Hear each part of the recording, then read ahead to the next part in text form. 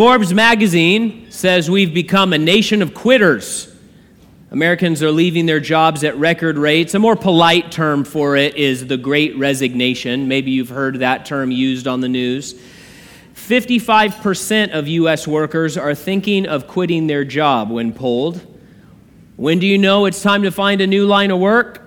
One article I consulted for about 10 seconds gave 30 signs that you might know. One of them was this: the reality of your day-to-day does not match the job description. And the guidance given by someone in the article called an executive career change coach. Who's paying that person?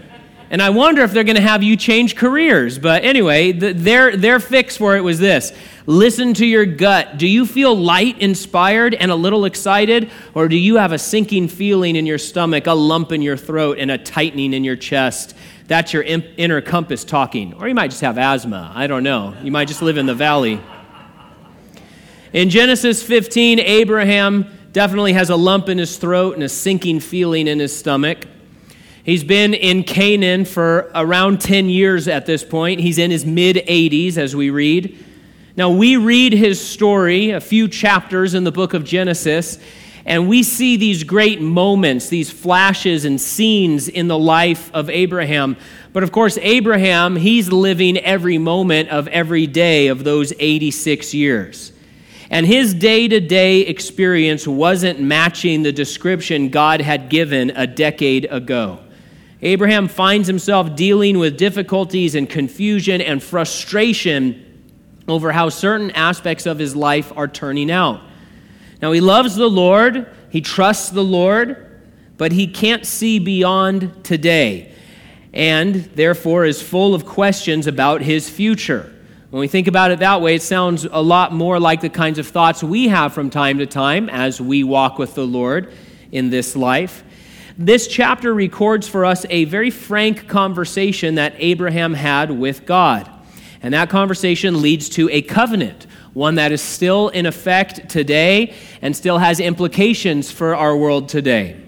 As usual, by studying this example, there is a lot we can learn about God's word, about God's work, and the wonderful ways in which he expresses his love for his people, the powerful ways in which he does so. So beginning in verse 1, we read this: After these events, the word of the Lord came to Abram in a vision. Do not be afraid, Abram. I am your shield. Your reward will be very great. God doesn't tell us things we don't need to hear, and so we can assume that Abraham was feeling very low at this moment. Apparently, he was afraid of potential reprisals from foreign armies after his battle victory. Whether he had allowed Chedorlaomer to survive his attack from the last chapter, or whether he was just concerned about the coalition of armies and kings, or the local Canaanite armies and kings that have seen what he was capable of and the wealth that he was afraid. And it seems he was feeling some sort of disappointment over how his rescue operation had ended up. Because of spiritual conviction, he had turned down all the plunder that they had won back. And as we saw last time, he in fact came home 10% poorer than he was when he left. Now, some commentators criticize Abraham, and they say he's throwing himself a big old pity party in this section. But the truth is, the text highlights Abraham's enduring faith and his trust in the Lord. It goes out of its way to say that Abraham believed God. But clearly, he is frustrated and confused, and we have to say he's second-guessing this course of life that he's walking on. In this moment of discouragement, what happens? Does he have to climb a mountain to seek out the Lord? Not at all. The opposite is true. The Lord comes to lift up Abraham's head. David knew this divine kindness. We sang it tonight. He wrote in the Psalms, "You, Lord, are a shield around me, my glory, and the one who lifts up my head." What a tender image. Those of you who have been children or have had children undoubtedly can picture this in your mind. A tender moment where a parent lifts up the head of the crying child and embraces them and brings them near and brings them comfort. This is the image that God is giving us in his word. God is revealing this aspect of tender, compassionate kindness, not just to David, but to Abraham too. And this really is a tender moment. God sees into the heart of his friend. He knows exactly the struggles that he's going through emotionally and mentally. He sees that his friend is downcast and brokenhearted. And the Lord takes the initiative to come and not offer some sort of empty catchphrase, not just try to throw some easy Band-Aid over the situation and hope he feels better in the morning. But God comes and he says, okay, let's do some heart work here. And I don't want to just tell you to suck it up and try harder or just be tough. He says, hey, okay, I'm going to offer you myself again. I'm going to offer you myself to lift up your head, to lift up your heart, to fill you with cheer and comfort. He says, Abraham, I will be your shield. I will watch over you day and night. I will keep the record going of your life and be sure to give you an everlasting, eternal return on your life's investment as you walk with me. I will do it. I'll take care of all of those things, the Lord says. And of course, if God can see into our hearts and know what's going on with us emotionally and mentally, all of those things, which of course we know he can, if he can see into our hearts, then obviously he can see around at our circumstances. He knows what's going on in your life. He's mindful of what you're experiencing. If you're going through a time of great difficulty, great confusion, great frustration, great pain right now, the Lord knows and he's mindful of it. He has not forgotten you. He's not careless about it. He wants to be the one that comes to you in that compassionate tenderness to lift up your head and embrace you as you find comfort in him.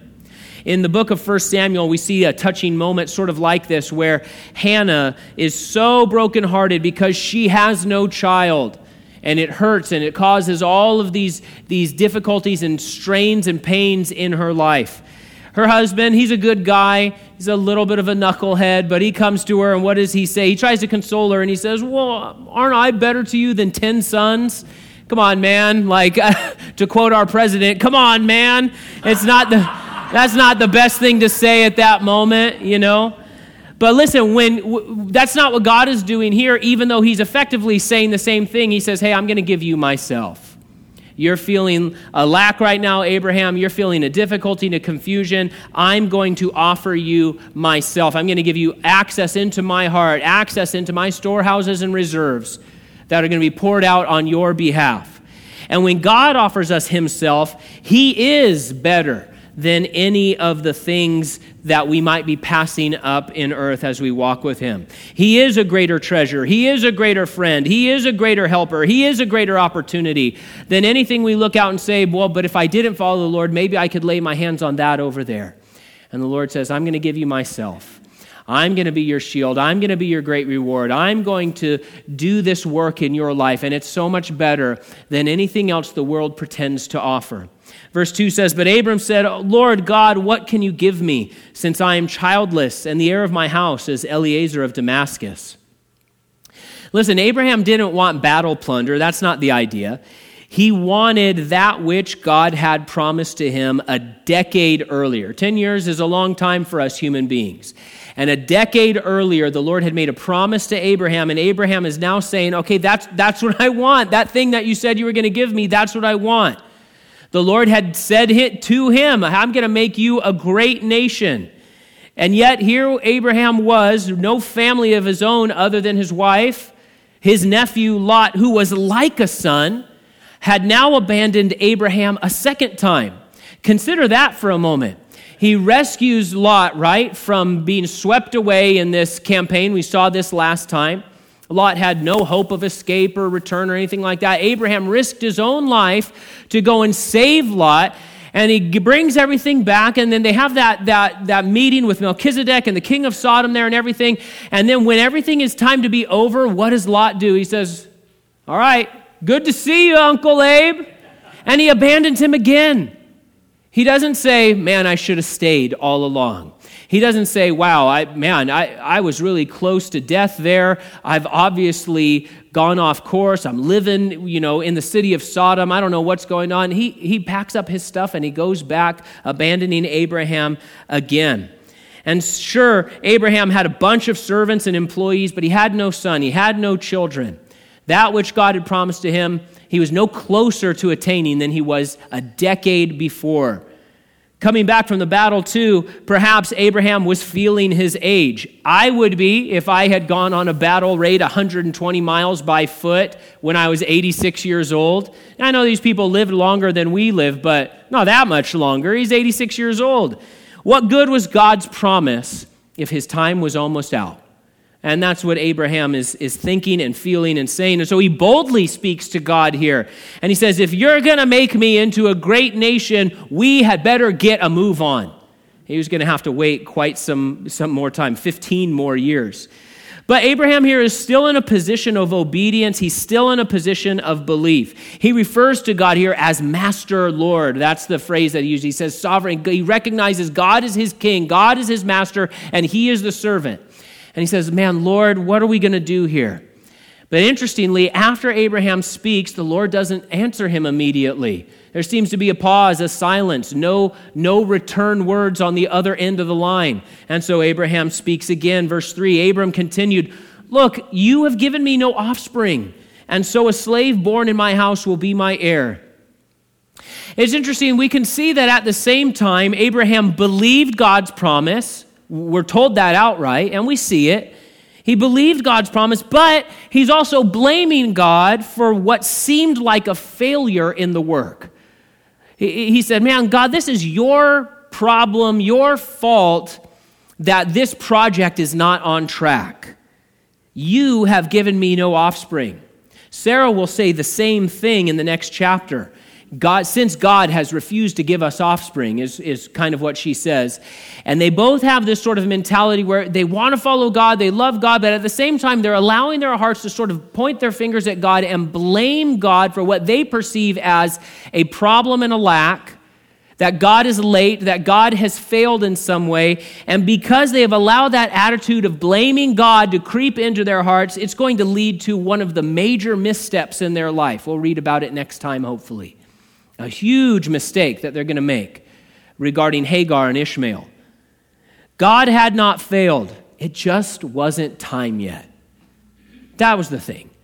We read this and we understand. No, just wait. Abraham, just wait 25 years and everything will be fine. Right? We read that because it's easy. We just page through his story really quick. Abraham had to live all of these years. And from the moment that God had made that initial promise to him to the time that Isaac is born, it's 25 years. I don't want to wait 25 years for things. Have you noticed that Amazon Prime is not 2 days anymore? I'm about to go on a letter writing campaign. Dear Jeff Bezos, 3 days? What are we, animals, that we have to wait 3 days to get our packages instead of 2, right? And so God had not failed. It just wasn't time. God does things at just the right time.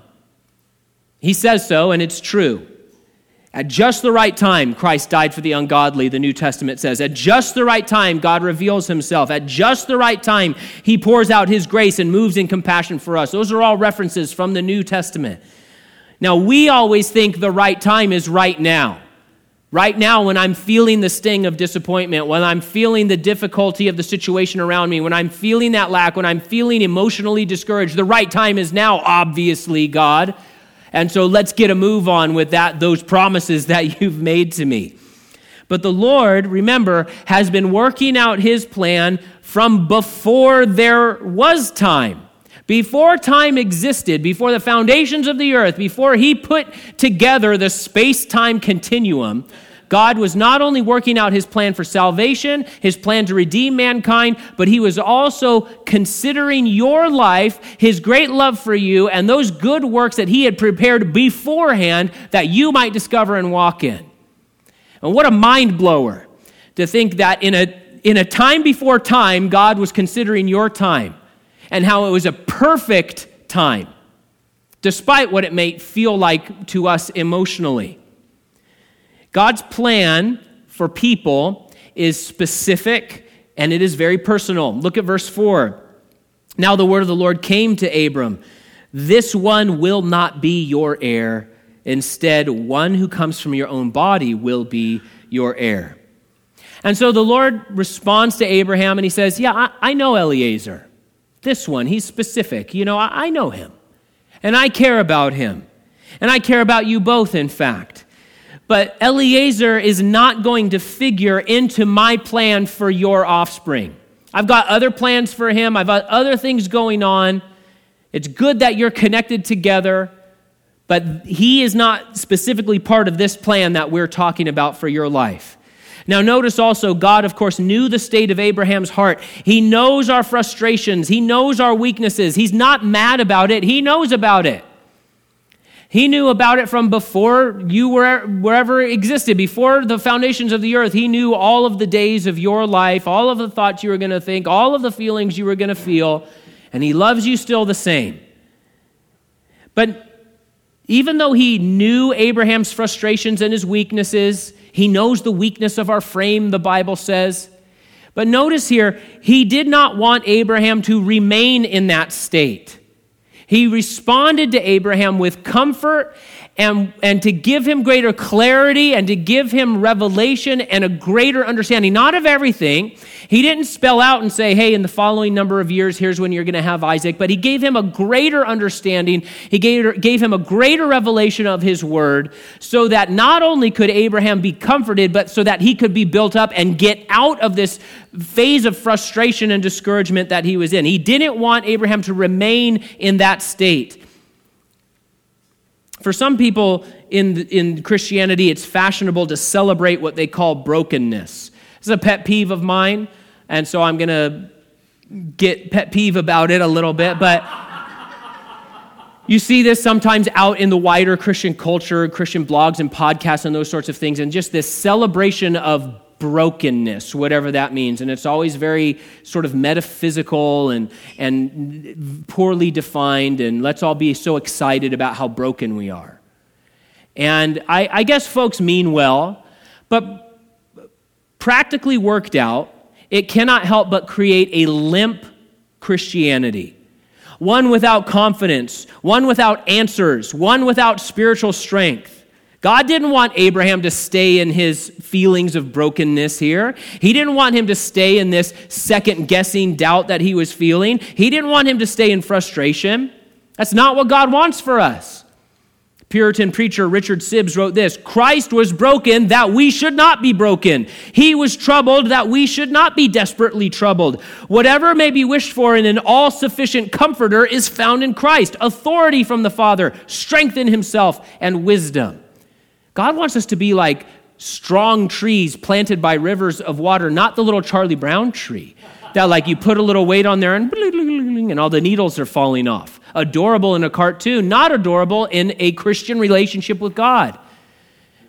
Because a Christian that's celebrating brokenness and stuck in doubt and frustration all of the time, I'm not saying that never happens. Clearly it happens. It's happening to Abraham, the father of the faith.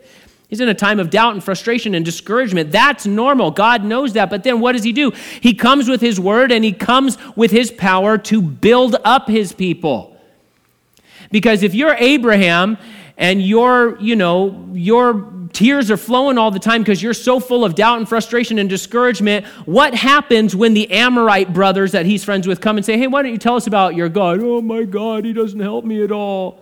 What's going to happen? Do you think they're going to be interested in following your God? I wouldn't be. Be like, this guy's like Charlie Brown. Nobody wants to be Charlie Brown's friend.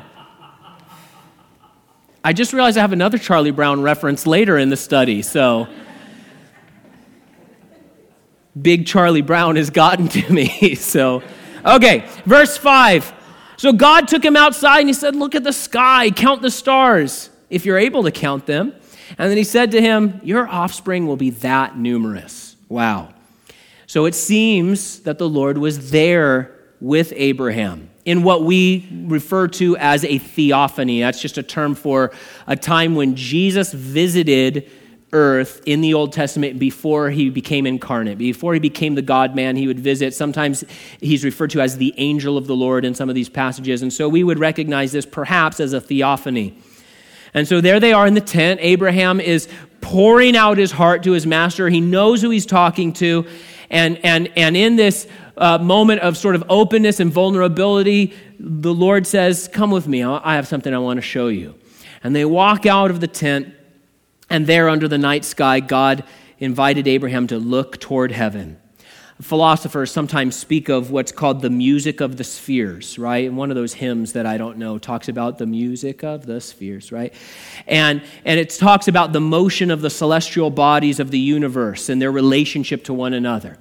Remember, Genesis as a book drives home the fact that God made all of that as a backdrop that he might commune with us.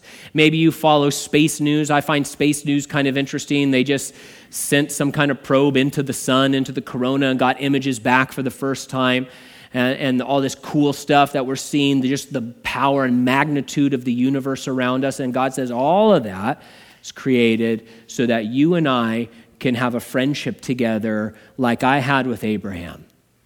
And what a wonderful thing this is. The universe exists not only to declare God's majesty and his splendor, but to remind us of his love and his power, not just in a general sense, but working on our behalf. You can look up at the stars and know on the authority of the Bible that God created those stars so that he could have a relationship with you as an individual, because he loves you, because he wanted to draw you to himself so that you could know more of who he is and who he made you to be. Verse 6, Abram believed the Lord, and he credited it to him as righteousness. This is one of the most important verses in all the Bible. The New Testament certainly thinks so. It's referenced multiple times by the Apostle Paul.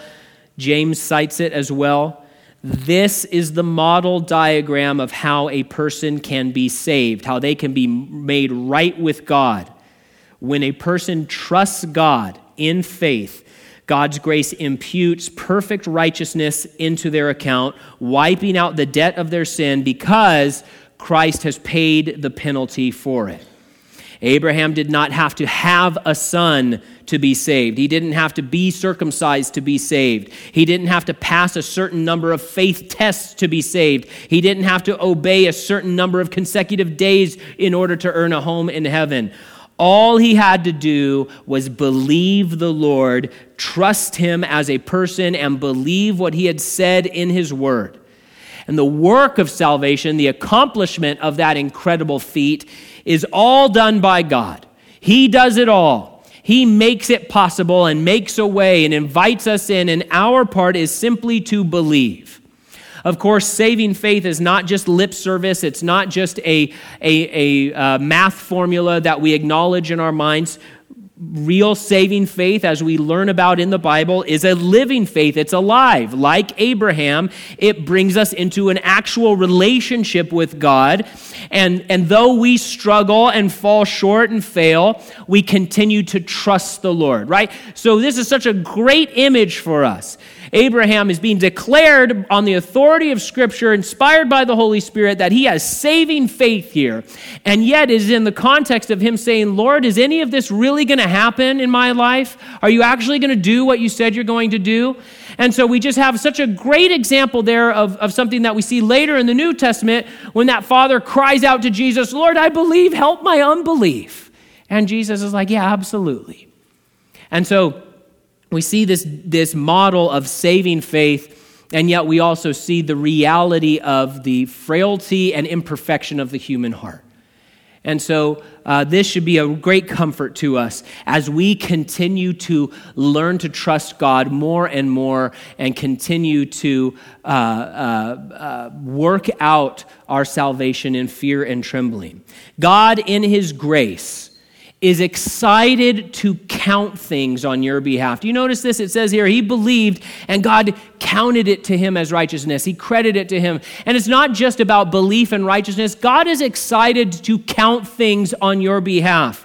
This little mustard seed of faith in Abraham, God says, that counts. That counts. And now I can put all my righteousness into your account.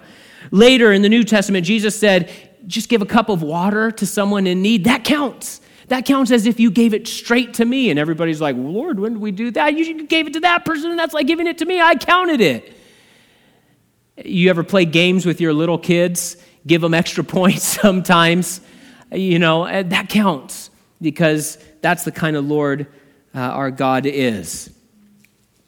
And so take comfort tonight. Your prayers count. Your worship counts. Your service to the Lord counts, and it counts big. Verse 7, he also said to him, I am the Lord who brought you from Ur of the Chaldeans to give you this land to possess. After the tenderness of this friendly talk, this statement seems somewhat out of place, right? But God is now initiating a covenant ceremony with Abraham. He's getting all legal with Abraham. He says, okay, Abraham, let's make it official with a contract. Pretty neat. Now, it wasn't that God finally decided to commit. He wanted to demonstrate to Abraham how serious his commitment already was. He knows that Abraham is still struggling emotionally with how it seems like it's impossible for God to do what he has promised. And so the Lord starts off by pointing out that he has been watching over Abraham's life all this time. He says, Abraham, you're worried about what's coming next. I just want to remind you that I've been watching out for you every single day of your life. I've been drawing you forward and bringing you to myself every day of your life. The psalmist wrote, the course of my life is in your power. My times are in his hands. God's goodness and faithful love pursues you all the days of your life. Verse 8 says, but he said, Lord God, how can I know that I will possess it? It's not always wrong or unfaithful to ask for confirmation from the Lord. We can safely say that Abraham is having a crisis of faith. It doesn't seem like things are happening as they should. So was Abraham wrong about the decisions he had been making? Lord, am I in the right place? Am I doing the right thing? I thought by now we'd see a little more fruit on the tree. These are honest questions, honest feelings. One commentator notes that Abraham's question here shows that he really was taking God seriously. He says, yeah, I believe you. I believe that you're going to give me offspring. What's the deal? I have no offspring. Seems like these two things don't compute. Please help me understand. Verse 9. He said to him, bring me a 3-year-old cow, a 3-year-old female goat, a 3-year-old ram, a turtle dove, and a young pigeon. And so he brought all these to him, and he cut them in half, and he laid the pieces opposite each other, but he did not cut the birds in half. Now, this was a ceremony that people performed in order to confirm an agreement together. This was a binding contract ceremony. They would walk together through these slaughtered animals, symbolizing that if one of them violated the agreement, they deserved the same fate as the butchered animals. This custom lasted a long time in this part of the world, at least all the way into the time of the prophet Jeremiah's day. He references it in chapter 34 of his book. Verse 11, birds of prey came down on the carcasses, but Abraham drove them away. Do you ever contend with seagulls on the beach? Man, they're persnickety. They want those Cheetos you brought. And they're just little bitty birds. I remember being a lot closer to vultures in Peru than I wanted to be one time when we were there. There was some roadkill or whatever, and so every morning we'd leave this house in the city of Pucallpa, and these big vultures were there just picking this thing clean. They're big, nasty birds. That's the kind of birds we're talking about here, vultures, carrion birds coming down to eat these dead animals. Now, on the one hand, this is a very humorous scene, right? Abram has everything set up, but then nothing happens. So he's gone to all this trouble. He had this interaction with God. He sets up this well-known ceremony, and then nothing happens. He waits around hour after hour. Imagine some of his servants coming out that day, or maybe some of his neighbors passing by and saying, what you doing, Abraham? What's going on here? And he says, oh, this? I'm cutting covenant with God Almighty. Oh, okay, is God here now? Can you see him now? And then he says, no, he was here, but he took off a little while ago, and he'll be back in a little while. I mean, that's funny, but also super weird. And what are you thinking if you're Abraham? We saw that Abraham was struggling. I'll tell you who it wasn't funny for. It wasn't funny for Abraham. We can look back at this and see the comedy in it, but undoubtedly he was frustrated and just had another moment of discouragement. He had just been in conversation with God, and now God seems to be absent again, even late. Maybe he felt like Charlie Brown. I shouldn't have picked this life. Everything I do turns into a disaster. Isn't there anyone who knows what spirituality is all about? But the Lord wasn't late. He hadn't forgotten. He would not fail to accomplish his project. Verse 12, as the sun was setting, a deep sleep came over Abram, and suddenly great terror and darkness descended on him. It had been a long day, after a long night in which Abram probably hadn't slept at all, right? He went out and looked at the stars under the night sky, and now we've been through the whole next day, and he's been waiting around for this contract to happen, and now we're getting into the sun setting again. And now Abraham was in the dark. Bible commentator Derek Kidner points out that God initiates covenants with moments of darkness. We see it here. We see it at Mount Sinai with the giving of the law. We see it at the cross, moment of darkness. We see the terrible darkness at the end of the great tribulation before the dawn of the second coming. But notice Abraham here, and this is important theologically. When it's time to sign on the dotted line, he is deeply asleep, and yet he can see what's going on, and so he is paralyzed for the rest of the proceedings. God alone is going to agree to and sign on to this covenant. Abraham has no portion, no part that he has to uphold. He's not going to walk through the animals. It's all on God. God does all the work. God guarantees all the terms. God brings all the capital. God carries all the liability. It's all the Lord and his grace and his power. Verse 13, the Lord said to Abram, know this for certain, your offspring will be resident aliens for 400 years in a land that does not belong to them and will be enslaved and oppressed. However, I will judge the nation they serve, and afterward they will go out with many possessions. Abraham had been worried about the immediate future. Where's my kid, Lord? And yet God shows him the future centuries ahead. Why? Lots of reasons, I'm sure, but we know that in addition to making Abraham a father, God was doing something else as well. God was making him a prophet. God's going to tell Abimelech, this dude is a prophet in chapter 20. We should also note that God works with both fluid and fixed timelines in human history. This prophecy shows a specific amount of time after which things were determined to happen, and they did happen, they would happen. There's no way that they couldn't happen. At other points, God allows a fluidity in his providential working in human history concerning when things will happen. For example, after going out from Egypt, after that fixed prophecy here, we see that God said, okay, now I'm going to take you back into the land of promise. And what should have taken a matter of weeks or months at most ended up taking 40 years. And so what we find is that God has some flexibility to his providence. But when he sets a time schedule, it will be done. So how does this apply to us? Well, remember, the Apostle Peter said that we can hasten the coming of the day of the Lord. We're told that the rapture is an imminent event. We should not and cannot set a date for when Jesus is going to return for his church. It could happen tonight. It could happen 100 years from now. But once the Great Tribulation begins, we've been given a very specific, down-to-the-day timeline in the books of Daniel and the Revelation about when things are going to happen, and they will happen according to that fixed timeline. Verse 15, but you will go to your ancestors in peace and be buried at a good old age. Not everything that would happen between now and then would be easy or pleasant, but the end would be good. As we walk with the Lord, we know that we are headed to a good completion in peace with our Heavenly Father. There will be hardships along the way, but we need not fear, only trust in the Lord. Verse 16, in the fourth generation they will return here, for the iniquity of the Amorites had not yet reached its full measure. Now this is an astonishing revelation. I thought we were talking about me here, is what I would have said if I was Abraham. Amorites? I don't care about Amorites. We're talking about me. Well, Abraham, we're talking about you, and we're talking about some other folks, those around you, like the Amorites. Well, Lord, what do you have to do with the Amorites? They're pagan weirdos. They're evil. That's true, but the Lord loved them. He loved them as much as he loved Abraham. As he had in the days of Noah, so here too, God was extending generations of mercy to these people, giving these undeserving people a chance to turn to him and be saved.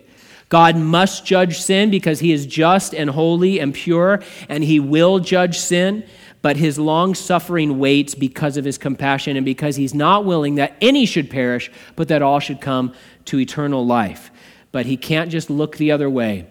If people refuse to take Christ as substitute, if they refuse to believe, then they must be judged for their sin. Okay, Lord, but what do the Amorites have to do with me? What about my life? We're talking about my family. God's desire to save the lost impacts us in lots of ways. Here are a couple. First, he sends us to be a testimony of his love and his grace and his truth to these sorts of lost people. Just as Abraham had developed relationships with those 3 Amorite brothers, so we are being sent out to explain to the Amorites around us who God is. But because of that, and because of God's long-suffering, it also means that we, his people, are going to endure difficulties and hardships, often at the hands of those he's trying to save. And we are called to endure those things with patience and compassion, remembering how glad we are that God waited for us and sent a rescue team to pull us out of the dark. Verse 17, when the sun had set and it was dark, a smoking fire pot and a flaming torch appeared and passed between the divided animals. On that day, the Lord made a covenant with Abraham, saying, I give this land to your offspring, from the brook of Egypt to the great river, the Euphrates River, in the land of the Kenites, Kenizzites, Cadmonites, Hethites, Perizzites, Rephaim, Amorites, Canaanites, Girgashites, and Jebusites. There are a whole bunch of suggestions as to what the fire pot and the torch represent, but here's our focus for tonight. First, the descendants of Abraham have never held all the land that was promised here, not under Joshua, not under David, not under Solomon. And that means that God is still on the hook to keep this promise, and he's going to keep this promise to ethnic Israel. And so we look forward to that fulfillment in what is called the 1,000-year or millennial kingdom after Christ's return. Second, it was all the Lord. Remember, Abraham is sleeping on the sidelines. It was all by God's power, all by God's grace, all by God's design. Abraham's part was to believe and to continue walking by faith in obedience, to not be worn down by his earthly circumstances, but to be confident in the Lord, to anchor his life to the word of God, knowing that God would accomplish all he had said. And so in summary, this passage gives us a look at God's word and God's work. We see here that God's word is prophetic and it is personal. He speaks through his scripture to you about his intentions for your life and for this world, and much more that he intends to do in this world. And he speaks prophetically in his word. He speaks definitely and definitively about the work he is going to accomplish. That work is powerful. He works powerfully and providentially, progressively, persistently, all based on the promises he has made. When we find ourselves discouraged or frustrated or wondering whether God has forgotten us or whether we've made a mistake, consider the life of Abraham and how the Lord drew him on little by little, sending his word. And remember that by being Abraham's friend, he was able to pour out his grace in Abraham's life. And remember that that is how God wants to show his love to you as you walk with him. Don't follow your human gut into a spiritual resignation. Trust in the Lord with all your heart, and in all your ways acknowledge him, and he will direct your paths, and he will be faithful to complete the good work he started in you.